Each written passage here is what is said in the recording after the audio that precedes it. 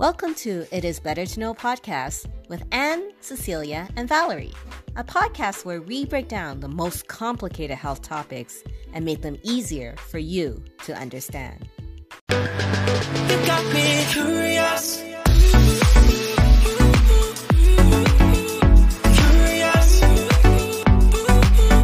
got me curious.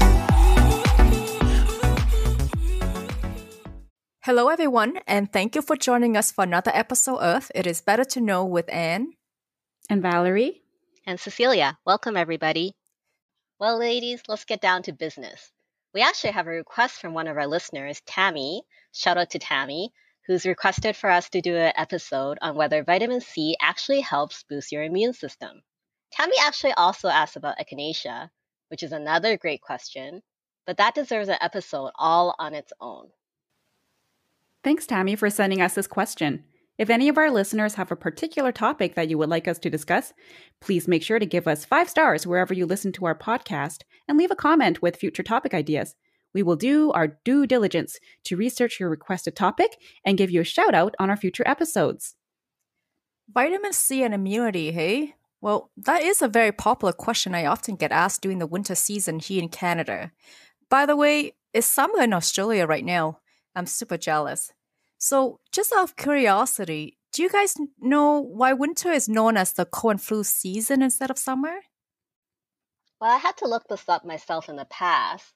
There was an article I remember reading that suggests since the weather is much colder, more people spend more time indoors together.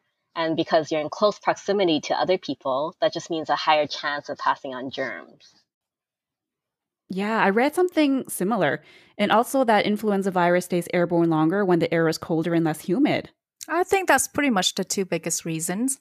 And before we can address Tammy's question, I need to give a quick review of how the immune system works. The human body has 3 barriers to infection. Do you ladies know what they are? Well, let's start with the obvious one, the skin. And would the 2 other barriers be the airways and the mucous membranes? Wow, you ladies are so smart. So, once the virus gets past these 3 barriers, the skin, the airways, and the mucous membranes, the immune system is triggered to start making and sending out white blood cells to fight off the enemies. White blood cells are constantly flowing through your bloodstream, searching for viruses, bacteria, or other foreign invaders. And it usually takes a few days to really start clearing away a virus. But it would take a couple of weeks for your body to produce antibodies, aka fighting force, which will help your body fight against future attacks from the same virus. If your immune system is designed to protect your body from infection, then the next logical question most people would ask is, if you were to boost up your immune system, wouldn't that mean you rarely get sick? Not necessarily, because when you are sick, the symptoms you have are a sign that your body is fighting back against the enemies, not a sign that you have an infection. Well, I think what Anne is trying to say, well, correct me if I'm wrong, is that when you or I catch a cold and we get these symptoms like fever, runny nose, or your nose is all stuffed up, etc., and then we think, because I'm having all of these symptoms, it probably means that my immune system is not working. And then we would go and seek out ways to boost our immune system to not get sick again. Yes, exactly. But then most people have actually been thinking about this the wrong way. It's really a good thing that you're showing all of these cold and flu symptoms, and it doesn't mean that you need to boost your immune system. Because when you have these symptoms, every single one of them is showing you that that's your immune system at work. Yeah, that's correct. Most of the symptoms aren't caused by the virus, but by your own body, purposely bringing about this symptom as it tries to kill off the enemies. For example, fever helps to make your body into a very hot environment, which makes it harder for the virus to survive and replicate. Your body aches and tiredness and generally feeling unwell are byproducts of inflammatory chemicals traveling through your veins, telling immune cells what to do and where to go. It also helps signal to your brain that it's time to slow down and let your body recover. And the mucus, it helps to flush out the pathogens. So if I'm hearing you correctly, the symptoms of cold and flu are actually your body's way of trying to get rid of the enemies. Having fever, body aches, runny nose, and phlegm, amongst other symptoms, means that you have a good and healthy immune system. So, again, we need to explain, will boosting it with various immune boosting concoctions on the market have any benefit? Well, simply put, you just need a balanced immune system. You don't want to have your immune system turn up tenfold. Boosting your immune system will make the response stronger, which probably means giving you more symptoms. Okay, so in other words, instead of a J-Lo glow, you might end up continuously having to wipe snot off your nose. Ugh, I don't think you want this. I don't want that. So I hope, it makes sense why you don't want your immune system to be so powerful that it overreacts. Otherwise, you'll get a similar concept to allergies. Hey, Anne, Valerie, that might be an idea for a future podcast topic too, right? Allergies? Yeah. Yeah. Anyways, I digress. So to expand on the concept of allergies, let's take pollen, which is a foreign substance that's not typically harmful to your body. When pollen enters an allergic person's nasal passage or their eyes, the body recognizes this harmless substance as an enemy, and it causes an overblown, exaggerated immune response. And this triggers the runny nose, sneezing, itchy, and watery eyes. Yeah, the idea is to have a balanced immune system. Like anything in life, too much of anything is not necessarily a good thing. Too much of an immune system is just as bad as too little. Hey, Anne, I have to say, I think there's an exception to the too much of anything is not necessarily a good thing. What I would that think be? you can never have enough money, right? Oh gosh, this subject makes me so happy and so stressed at the same time. Oh no. Remember that song, Mo Money, Mo Problems? That's where you have to pay your accountant and get a good financial planner, maybe. Then, more money, less problems. Anyway, the saying, an apple a day can keep the doctor away. Doesn't that mean we need to have vitamins to help our immune system fight off illness? Well, there's some truth behind that because a lack of vitamins can make you more prone to getting sick. In those cases, vitamins and supplements can help fill in the gaps in your diet. But in healthy people who are eating a balanced diet already, you don't need extra vitamins and supplements.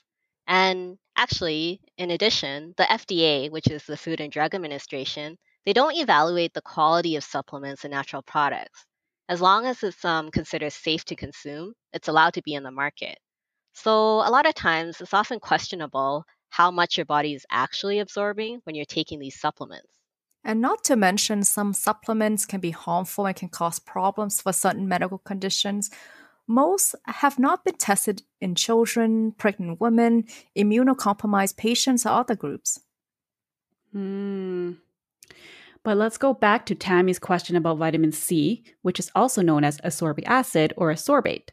When Linus Pauling, the two-time Nobel Prize winner, started taking vitamin C supplements after studying this antioxidant vitamin, he took 18,000 milligrams per day. Can you imagine? Wow. Vitamin C, 18,000 milligrams per day we're talking about here. And vitamin C now has a reputation for fighting off colds and flu, one of its claims to fame as a health benefit. Nowadays, if you head to a pharmacy around flu season, most patrons are likely there to get some vitamin C. This is also common after they've caught a cold to help boost the immune system to prevent or to stop them from getting colds in the future. Vitamin C is the number one requested over-the-counter medication for the prevention and treatment of the common cold. Wow, interesting facts, Valerie. Thanks for that. But just out of curiosity, what is Linus Pauling known for? Linus Pauling has such a long list of accomplishments. His background spans through chemistry, biochemistry, and chemical engineering, a scientist of many trades. He made several revolutionary discoveries which led to applications in medicine, chemistry, and deep-sea endeavors. So you can imagine how influential he must have been. I wonder how many people followed suit on his high dose of vitamin C. Well, yeah, now I'm wondering too. I mean, I understand that vitamin C is an essential nutrient, meaning that your body does not make this nutrient and your body also doesn't store it. You must obtain it from outside sources. Vitamin C is involved with the repair of tissue, and as noted, it's also important for immune system function, and most famously, it's known for its antioxidant effects. But talking about 200 times the recommended daily dose, that's crazy. That's super high. Yeah, that's some good math you did there just now. So we know that when taking vitamin C orally at normal levels, up to 180 milligrams daily, whether through food or supplementation, your body can absorb 70 to 90% of vitamin C. But less than 50% of vitamin C is absorbed when taking amounts greater than 1,000 milligram. So in a way, even at mega doses, vitamin C is not toxic. Your body would just pee it out since it cannot store it. So I tell people that when your pee is bright orange, it means you have too much vitamin C and you're probably peeing out money. I feel like I'm sensing, I know we're talking about vitamin C, but I'm sensing a theme of money coming back again and again in these conversations. And when you're telling me I'm peeing out my money, we got a problem here. I got to really take your words seriously. Right? So how does vitamin C help with immune function? So what we do know is that white blood cells produce free radicals when they are killing bacteria, viruses, and other foreign invaders. Free radicals are highly unstable molecules that can damage healthy cells. Antioxidants like vitamin C neutralize free radicals. At the start of colds, it is thought that vitamin C levels in certain white blood cells decrease. Hence, this may explain why the thought of boosting vitamin C intake might be beneficial. Well, as Cecilia said earlier, although some animals can make their own vitamin C, humans cannot and must get it from food and other sources, like supplements. Sure, in the 15th and 18th century, vitamin C was used for preventing and treating scurvy and saved millions of sailors and pirates. But nowadays, most people in the developed world get enough from their diets already. I really have to ask, and I'm sorry, this is going to be a little bit off topic, but what do you do with the scurvy pirate? What? You make him walk the plank. I can't believe how anyone would want to have anyone walk the plank just because they have scurvy. That's just cruel. Yeah, for our listeners, if you know what that was in reference to, kudos to you. But I have another lame joke. To help prevent scurvy, actually nowadays, pirates can just take vitamin C, C as in SEA. I love that. Thank you. You might be the only one, but I thought you meant C as in Cecilia. oh, yeah. So cute. Oh my gosh. Yes, I would love vitamin C every day. Please. Yeah. I see your lame jokes have made a return. Yep. They Oh, sure you have. guys. But life was different back then. Modern day pirates still exist, but at least scurvy pirates don't exist anymore. That's right. So, you and I, and everyone else, we just need to stick to getting the recommended daily intake of vitamin C, which is, for most adults, is 75 milligrams for women and 90 milligrams for men. So that's very different from what Linus Pauling was taking, which was 18,000. So, but the good thing is, vitamin C is actually in so many foods that most people don't really need to take a vitamin C supplement. And if you're wondering, what foods can I eat that would have vitamin C in it, it'd be like citrus fruits like oranges or even the frozen concentrate, kiwi, papaya, strawberries, and vegetables like broccoli, cauliflower, or kale. Wait, so how many oranges do I need to eat to get the recommended amount of vitamin C per day? That's a good question, Anne. But actually, one medium-sized orange already has about 70 milligrams of vitamin C in it already. So you probably looked at the nutrition label facts for like a standard box or bottle of juice, and they usually already contain 100% or more of your daily vitamin C requirements. But there's plenty of other sources of vitamin C found in everyday food that you're already eating. For the majority of people, just a cup of strawberries, chopped peppers, or broccoli, that already provides enough vitamin C for the day. It's fascinating. So just got to be cognizant that I'm getting at least that one to two oranges. But yeah, from picking up, if you have a balanced diet, then I'm thinking I'm probably there already. Like any fighting force, the immune system army needs good, regular nourishment. But like we said earlier, too much of a good thing is not always a good thing. Many experts consider the vitamin C market to be nothing but a hype. Vitamin C is likely safe for most people when taken in recommended doses. Mild side effects include nausea, vomiting, heartburn, stomach cramps, headache. it is not recommended to take more than 2,000 milligrams of vitamin C a day. Keep in mind that high doses of vitamin C can lead to severe diarrhea and kidney stones. In people who have a kidney stone, do not take vitamin C in amounts greater than those found in multivitamins. Amounts greater than 1,000 milligrams will increase the likelihood of a kidney stone recurrence. And for our male listeners, since you don't know the feeling of giving birth, passing a kidney stone has been described by female patients as even more painful than giving a natural birth. Wow, that's crazy. That's when an epidural comes in handy. No, that's where a push present comes in handy. Have you guys seen Yummy Mummies on Netflix? This woman, they are asking the hubbies for like a Hummer, a $100,000 ring just to give birth. I mean, could you imagine? I don't watch much TV or anything to begin with, but I can tell this is a show I would not willingly watch just from hearing your description alone. I will not comment further. And you really watch a lot of reality TV. You should have mentioned that in our episode 2 weeks ago when we were talking about hobbies. I think, when you said you don't have a life, I think reality TV probably consumes a lot of it. I haven't seen Yummy, what is it called? Yummy Mummies? I haven't even heard of it. I didn't even realize that was really a term nowadays. I'm so behind. I thought the term was MILF. But for our listeners, another thing not to Google, especially if you're at work. Oh gosh, yes, please don't. Wait, MILF? What does that mean? MILF. Yes, No, you'll we're have not to saying Google it. We're not anything. going to say it. Yes. Okay, I'm gonna have to Google The this. work-friendly and family-friendly podcast. Oh, okay. But get this, like they all get what they ask for. Well, you know how the saying usually goes, happy wife, happy life? I like to think of it instead of as happy spouse, happy house. I think that puts a more positive spin on things. But anyways, moving on. The thing about supplements is that when people load up on vitamin C and other immune booster products, they start to think that they're invincible. And they feel that their immune system is so powerful and they feel empowered to go out and mingle and not take the necessary precautions. So really, that just ends up giving them a false sense of security. It's funny because one study found that men who are sexually aroused have a higher white blood cell count. Don't get your hopes up yet. Masturbation won't help your immune system get boosted, though.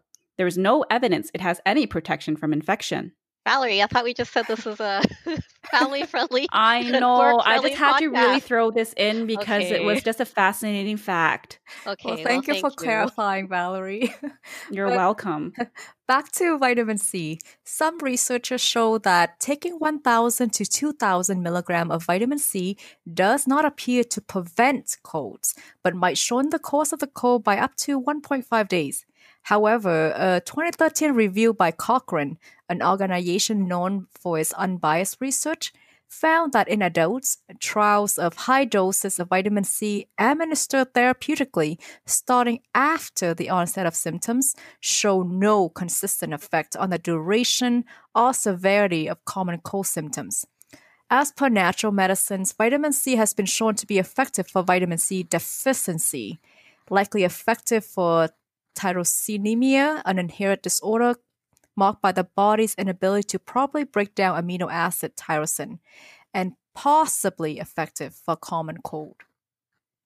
Actually, while we're on that subject, thank you, Anne, vitamin C supplements are possibly effective for many other medical uses. So for like eye diseases such as age-related macular degeneration, irregular heartbeat, emptying the colon before a colonoscopy, preventing limb pain after an injury, for airway infections caused by exercise such as a marathon or army training, neither of which I will do, for swelling or inflammation of the stomach, for hemolytic anemia, which is for our listeners, a simplistic explanation would be a condition in which red blood cells are broken down faster than they are made, and also for possibly effective for high cholesterol, high blood pressure, because it helps decrease the top number in a blood pressure reading, and also for lowering the risk of gout, lowering levels of lead in lead poisoning, helping medications like nitroglycerin work longer, preventing cartilage loss and worsening of symptoms in people with osteoarthritis, reducing pain after surgery, preventing sunburn and skin redness when taking vitamin E before sun exposure. And last but not least, and this is a special note for Anne, Vitamin C can actually help improve the appearance of and reduce wrinkles. Ooh, I'm on top of that last one. Well, I actually don't think I see that many neck wrinkles on you, Anne. Oh, Yeah, I think it's do. because she's been working on holding her phone up high. Oh. Whatever it takes, ladies. Whatever it takes. Hey, oh gosh, I don't even want to talk about this subject. It's like it's haunting me. Oh no. I don't want to have to think about neck wrinkles. I actually just started holding up my phone even higher now. Oh my gosh. I'm sorry, Okay. guys. All right. Let's not think about this because remember, age is just a number. That's right. We gotta feel young inside. That's what counts. Yes. So just a reminder that the different medical uses that Cecilia mentioned are possibly effective. The studies done in these cases may be inconclusive, not high quality, or have conflicting results. You should not take vitamin C for those indications without consulting a physician or pharmacist, except for maybe the skin products with vitamin C. Hey, what about the high-dose vitamin C injections that you hear about once in a while? Is that even safe? Yes, sometimes vitamin C is given through the veins so that higher doses can be delivered directly into the bloodstream. These are always given at infusion centers so that the patients can be monitored. We have to remember that the dangers of giving super high dose of vitamin C is that although mega doses of vitamin C are not toxic, as your body will excrete excess in your pee, what we need to be mindful of is that side effects have been reported. Like you mentioned earlier, Valerie, severe diarrhea and increased risks of kidney stones. There's also risk of gout as well as increased iron absorption and iron overload, especially in individuals with hemochromatosis, a hereditary condition causing excessive irons in the blood. And for some patients' populations, in particular cancer patients, it can interfere with any treatments that you may currently be on. Yes, we advise our listeners to check with their doctors if they are candidates for this because it does not have many medical uses right now. Hey, so what's the hubbub on vitamin C for COVID-19, you ask? Some experts suggest 200 milligrams of vitamin C daily for COVID-19 prevention and 1,000 to 2,000 milligrams daily for COVID-19 treatment. While those doses are within safe limits, there isn't good data yet to support the effectiveness of vitamin C for the COVID-19 virus. Okay, now after all that is said and done, have you ladies been fairly diligent with your vitamin C intake, you'd say? I think so. I try to get my fruits and vegetables in, but I don't think Anne likes vegetables very much. So, what about you, I Anne? don't even. I don't even Yeah. eat fruit and vegetable. Plus, with my working schedule being all over the place, my diet is not always the best as well. I guess I talk the talk, but I don't really walk the walk. Oh So- no. So Oh, I should do we- take a Hard. I do take a multivitamin here and there, but we all know Here and it there. is. Oh no. I Low compliant too? compliance issues. You're not a model patient. I know. And we all know it is probably much better to get the extra fiber found in whole fruits and vegetables anyway. For sure. Well, that's true. And do you want empathy or do you want a solution? Ah. I think we already Solution. tried to, we tried to provide solutions. And I think you should listen to this podcast from the beginning. Yes. What about you, Valerie? Well, I try to eat at least 2 servings of fruits on average per day. But I just wanted to share some interesting facts that I found with you ladies while researching for today's episode. So according to the U.S. Food Data Central Database, an apple only has 4.6 milligrams of vitamin C per 100 grams. And weirdly enough, or maybe not so weirdly enough, unsweetened, boiled, or microwaved apples only have between 0.2 to 0.4 milligrams. So it's best to eat that apple as is in its Okay. raw state. But can you believe this? McDonald's apple dippers actually has a whopping 277 milligrams. So Wow. this is just a crazy high amount. But this just shows you how vitamin C content can vary greatly depending on the cooking and storage conditions. The average weight of an apple, just for your reference as well, depends on the variety or the species, of course, but generally they are about 70 to 100 grams each. And for our listeners' benefit, to put things into perspective as well, 100 grams visually is half a cup of uncooked rice. And when it's cooked, the weight of the rice increases to 300 grams, and this is equivalent to 2 servings. Is this white, brown, or basmati rice, Valerie? Oh, okay. Well, you caught me there. I did not see any specification for this type of rice, so that I'm not so sure about. But yeah, if you're looking, if any of you listeners are looking for a make work project, why don't you go ahead and, depending on what kind of rice you have at home, you can measure it out and leave a comment in one of our podcast avenues and let us know. So- Okay. Let me get this straight. So a female needs 75 milligrams a day. And if one apple only has about 4.6 milligram, to get the daily amount of vitamin C, I have to eat 16 apples? Maybe just stick with the oranges. Yeah, I think so. Or you can and your add, multivitamin. Apple dippers. go to McDonald's apple But- dippers. So Yeah, one but if- serving already surpasses 100% of your recommended daily That's intake. crazy. but But be if sure the you go rice or the white rice, I guess Yeah. I do get enough of my daily vitamin C from the rice after all. Hmm. Yeah. from the Yeah. rice. Well, Yeah. I think well- that was just to compare the apples, but you know, yeah. I think stick to the McDonald's apple dippers. But I just want to mention, Anne, if you go to McDonald's, only get the apple dippers. Only get Don't- the apple yeah. dippers. You know, if you buy like 5 other meals, then yeah, I think vitamin C intake will be the least of your concern. Might have to enroll you for Weight Watchers or something like that at that point. Oh, that's another good topic for a future podcast as well. And I just Sure. have to say, Valerie, I really enjoyed how you chose rice as the comparison.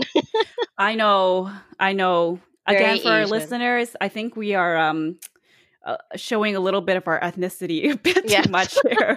There's a little hints and clues that are dropped here and there often enough that you can probably detect that we're of Asian descent. But anyhow, anybody can eat rice, though. I mean, I love eating foods from all sorts of different cultures. So, I mean, it's not like the end all and be all, the fact that I'm bringing up rice, but just wanted to just, put things out there just because I thought it was interesting and funny because I didn't really know how to quantify 100 grams beyond the average size of an apple. I just kind of wanted to see what 100 grams is in terms of other quantities that I can measure in my hands. That's why I shared it Great. that way.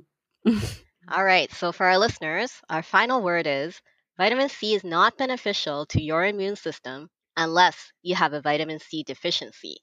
And keep in mind that while vitamin C might help you recover from a cold quicker by maybe 1.5 days, it does not prevent you from getting a cold. If you choose to take vitamin C supplements, make sure you don't take more than 2,000 milligrams a day, and no more than those found in basic multivitamins if you have a history of kidney stones.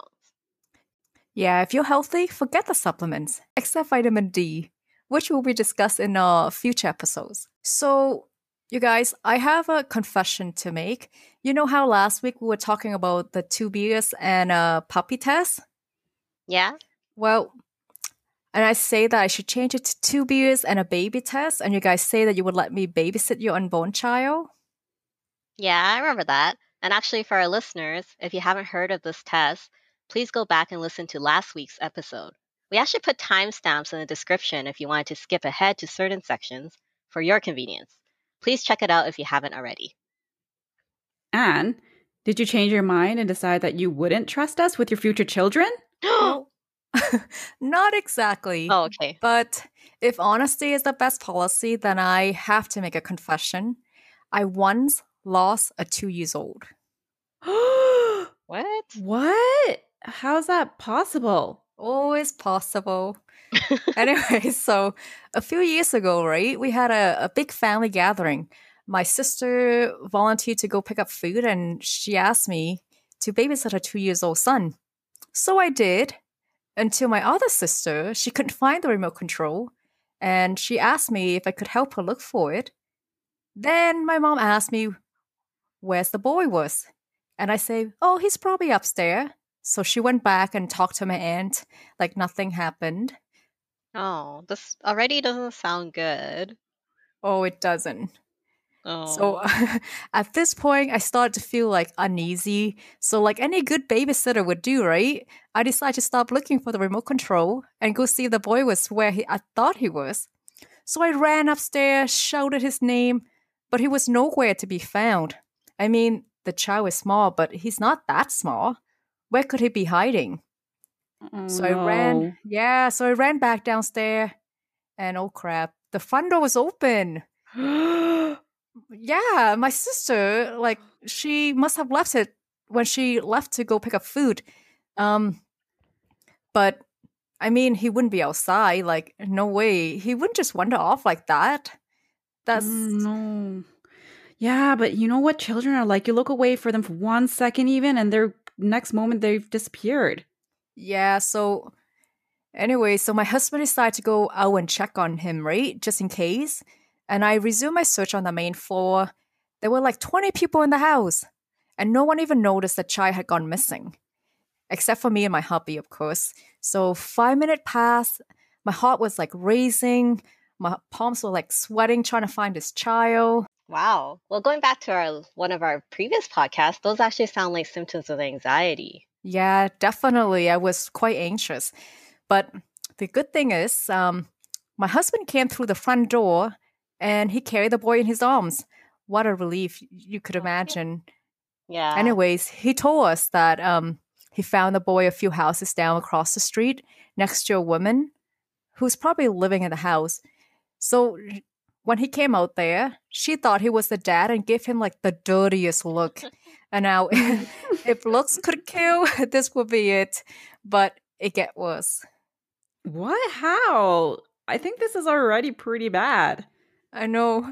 And then I examined the boy, and I noticed like a huge bruise, like a big green bruise on his forehead. Oh my goodness. Well, you can't no. hide that. I know I couldn't. So my sister came home shortly after that.